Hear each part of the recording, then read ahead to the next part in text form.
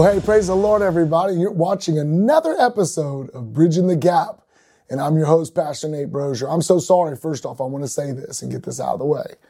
I'm sorry I've not been with you for a while, at least in the month of July. It's been a very hectic month of July, that is, from vacation to taking 34 kids to camp to just preaching a revival this past weekend. And so, hey, I'm here now, and I do apologize because I like to create, some organization and some order. I like to do them every 2 weeks. So that way, you have something to look forward to. Even if you don't look forward to these, they are available every 2 weeks. And so, but hey, I want to get started, and I do want to just say I'm sorry for that. But hey, if you will, go ahead and share this particular podcast to your social media outlet, whatever that may be. There's so many options that you have today. You can watch this podcast on YouTube, my YouTube page under Pastor Nate 2011. You can also listen to this on Apple Podcasts, Spotify. I mean, they're everywhere. Amazon Prime has these particular podcasts going as well. But hey, without further ado, I want to get started on today's topic. I'm not going to take much of your time, maybe 15 minutes, 20 minutes the max. And I just want to talk to you about something that's been in my spirit for a little bit, identity crisis. How we're suffering in our world today with who we are. I don't know who I am. I don't know who I'm called to be or where I'm called to go. And so we have this identity crisis because we don't know who we are, even in Christ Jesus. And so today I prayerfully believe this will be a blessing to you. Hopefully get some things situated in your mind that you'll begin to see yourselves in the image of God and his likeness and who he's called you to be. So let's look at Malachi 2, if we will. Malachi 2, verse 10. And it reads this way. He said to him, this is the small prophet, or the minor prophet, are we not all children of the same Father? Are we not all created by the same God? And I'm going to stop right there because this particular statement is come from a place of questioning, because of everything that was going on during that time. But the question is, are we not all children of the same Father? Are we not all created by the same God? Because, there's so much turmoil in our country right now, in our world in general, in our families, in our churches, shall I say. There's so much division between our brothers and our sisters in Christ, our brothers and our sisters from other countries, partnering countries, sister countries together. There's so much division, and so we don't really identify who we are. So we have a crisis right now. We have these things in our United States here. Now, you may be watching from another country, but here in the United States, we have such division of what line you stand on. Are you Republican? Are you Democrat? Are you pro-life? Are you pro-choice? I mean, and then it goes throughout. There's always a division between ourselves. And so God has not been the author of confusion, but he's been the God who is the author of order. God never operates in chaos. He operates in order. And so what we see going on in our country right now, and even in our own minds and in our own selves, we see conflict. We see turmoil arising in our minds of who we are, what we are, who we think we are, or who everybody else thinks I am to be. And sometimes we begin to believe lies. We begin to believe things that aren't true. We begin to believe things that people have said about us and have spoken over our lives. And we begin to clarify that in our mind as that is truth. And that is unwavering statement. That is the gospel, so to speak. And I'm here to tell you today, we need to begin to identify who God called us to be. We must identify who, number one, is our creator and who is our Father. Look at Genesis chapter 1, verse 26 and 27. It says, let us make man in our image after our likeness. So God created human beings in his own image. In the image of God, he created them. Male and female, he created them. Number one, first off, God knew what he was doing. God created male and female, number one, to procreate. God created us in his image and his likeness. I'm going to talk about those two things today. Image, number one, he created in himself how he saw himself as a creator in creating things. Image, his likeness is simply his characteristics, which really is more to do with his creator being, creative being, that is. And so if he created in his image, is the physical attributes that were like him, and then he created us in his likeness, which is authority, dominion, and his characteristics were driven, then why aren't we operating in those areas? Well, you can sit here and evaluate that thought process and say, well, aren't we? Aren't we procreating? Aren't we setting laws into place? Every country that is listening to this right now has laws that have been put into place. This is why we have governors. This is why we have senators. This is why we have our United States congressmen doing what they're doing, making laws so that you and I shall function better. Now, some would debate that they're making some laws that are not helping us, but that's for another time, another podcast, not this podcast. But I'm here to tell you that God has called us to create things. He's called us to set laws. He's called us to have dominion and authority on this earth. He's caused us to replenish the earth. I believe in Genesis says to replenish or go and multiply. Subdue the earth means simply just to have control over chaos and to replenish the earth, have children, multiply, do this and continue to replenish the earth by creating order in the midst of chaos.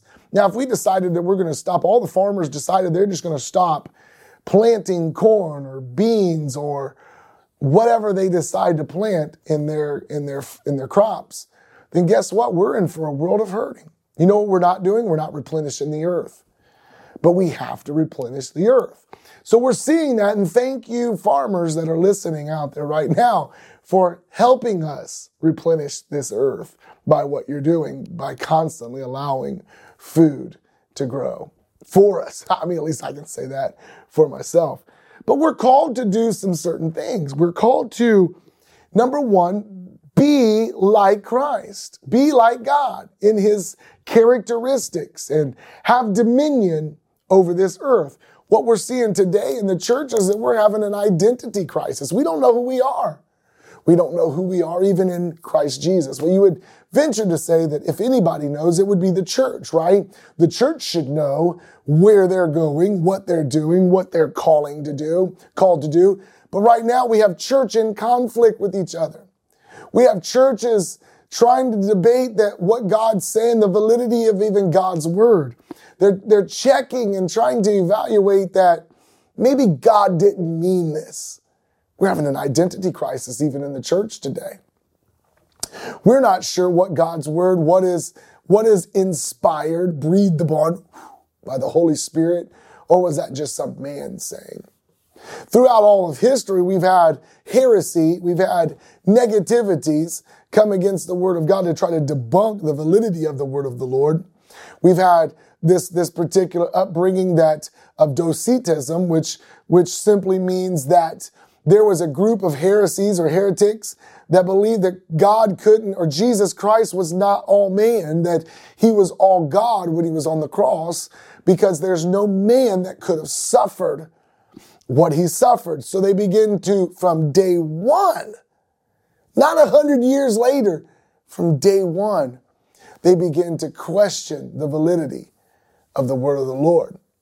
They begin to question that if he was all man, or he had to be all God, because no man could endure the suffering and the pain that our Lord and Savior Jesus Christ suffered on the cross of Calvary. That where me and you now have redemption through the blood of the Lamb. That where me and you now are saved by his grace and his grace alone. They try to debunk that and begin to question the validity of him even being all God and all man. They tried to just say he was all God. And so we have issues going throughout history of time that tries to debunk the very thing. So we've always had an identity crisis, even in the body of Christ. Today, I hate to say it like this because I know it's a legit issue with so many. Years ago, it was called gender dysphoria. But yet today we are having an issue with, we're accepting now something that is not in order, now normal, or this is the normal. This is order technically. So if you identify yourself, if you're born as a male and you identify yourself as a female, now we have to accept this. We have an identity crisis right now in our country and even in our churches. And I want to talk more on the lines of the churches because we can always point fingers at the world. But listen, church, we don't know who we are. We don't know who we are in Christ Jesus. We don't know really our very purpose on this earth, unfortunately. We just seem to be going through the motions. You know, there's not a day that doesn't go by. I drive around our city. Now, I don't drive around our city every day, but there's days that go by. I play disc golf a lot. And I like to just sometimes go around our areas, just our wall, so to speak, of Delaware County, and just look around. And you know, what never fails me is that I see hundreds of churches in this city. I see hundreds upon hundreds. Now, there's sometimes you can go even in these small little communities, these small little areas, and you may see 2 or 3 or 4 or 5 churches just in the community every other block. And I wonder to myself, if the church was truly, fully functioning at what God's called us to do, then every church should be packed on Sunday morning. Question is, why aren't we? Why is it there are some churches that only run 5 or 10 people? Why is it that there's some churches that do flourish and have hundreds of people? And there's other churches that, you know, one here locally that runs over 1,000 people in their church services on Sunday out of one of their 3 or 4 services, total combined. Why is it that we have some churches that we look at and like they're flourishing? But the question is, are any of us really flourishing? Is the number of the people that come to your church a definition? Or does that define that your church is flourishing? Answer that question. Is that the definition of a flourishing church? Or are we seeing lives being transformed, renewed? Are we being that helping hand to those who need a helping hand? Are we being the hands and feet of Jesus Christ? Are we just coming to church, man? Are we just doing our normal routine Sunday mornings? I make jokes here recently because we always say, I have personally said this. Who has started the 10 o'clock hour as being God's holy hour? You know what happened is man said, hey, that seems like a great time. 10 o'clock. Let's do 10 o'clock. It's probably a selfish reason that we created that as 10 o'clock. I can sleep in just a little bit, eat breakfast, go to church, and then afterwards have lunch, and then have the rest of my day to myself. It's more of a selfish perspective, I would venture to say, is why we have a 10 o'clock service, or even a 10:30 or 11 o'clock, whatever your church service does. But the question is, I want to ask, why is that all God's created us to be? Availability just to come to church and maybe hear 3 songs, hear the announcements for the week, hear maybe a 30, 40-minute message, then a dismissal prayer, and then we're out. Is that what God created the church to be? Is that what Christ intended for the church to be? Listen, church, we have an identity crisis right now. We don't know what God's called us to do. We're not even sure what God's called us to be. And here's who he's called us to be. Let me remind you. He told us to go into the highways and hedges and compel them. Do what you got to do to bring them in to the house of God, to bring them in to the kingdom of God. Bring them into the kingdom of heaven. so that they may find eternal salvation through Jesus Christ. But what we're doing is we're just going through the routines. Well, dare I say, some of us have maybe even said this comment. Oh God, don't send me any letters if you say that, well, it was me, because I don't need to know that. That we've said in the churches, and if they did not sing our favorite song, we didn't worship. Glory to God, my God, not I. Would you be the one that we just come through our service and a bishop talked about, or your pastor talked about a particular topic that was a little offensive to your sin that you struggle with, that you turn off what he's saying? Dare I say we've done that? Dare I say I've done that? Dare we say you've done that? Now, this is where we have an identity crisis. We don't want to validate, we don't want to accept God's word as being the unadulterable, never changing, never failing word of God. We have to believe that God's word is spoken, number one, that me and you shall know how to live a holy and righteous life. That you and I, me and you, may understand through the word of God how to guide our steps, lead our family, lead our own life, lead our own selves, and lead others, that we may be more like Christ. Kind of goes back to the beginning of this. He created man in his image and likeness. Now, if you're not portraying Christ in your actions, your attitudes, your walk, your talk, then we have an identity crisis. If you're just trying to fit in with the world, you have an identity crisis. We have an identity crisis. If you're trying to be something that you're not called to be, then my friend, we are having an identity crisis. But how do we, now the question may arise, how do we know who we are? How do I begin to know what God's purpose is for me in my life? Well, first off, we need to get back down in our word of the Lord. We need to get back into the word of the Lord. We begin to dig into that thing. We begin to see ourselves. We begin to look at ourselves. We begin to judge ourselves. And sometimes it's not always fun. Sometimes it's not always easy to swallow that pill. When you see in the word of the Lord where it says things like, be ye separate, be ye transformed by the renewing of your mind. So the way I think about things has to be transformed.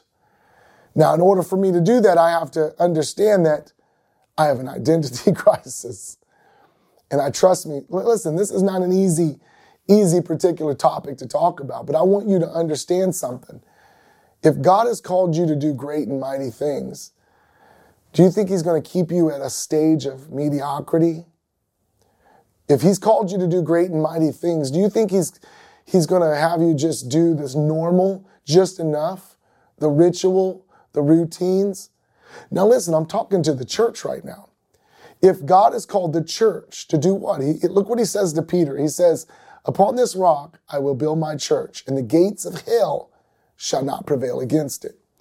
Now what I see, I don't know about you, but what I see in the churches today, it appears that the gates of hell are prevailing against it.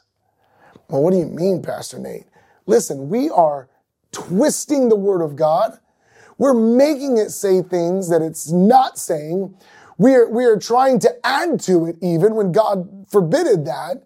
But we are trying to make it say something to fit our own comfortability.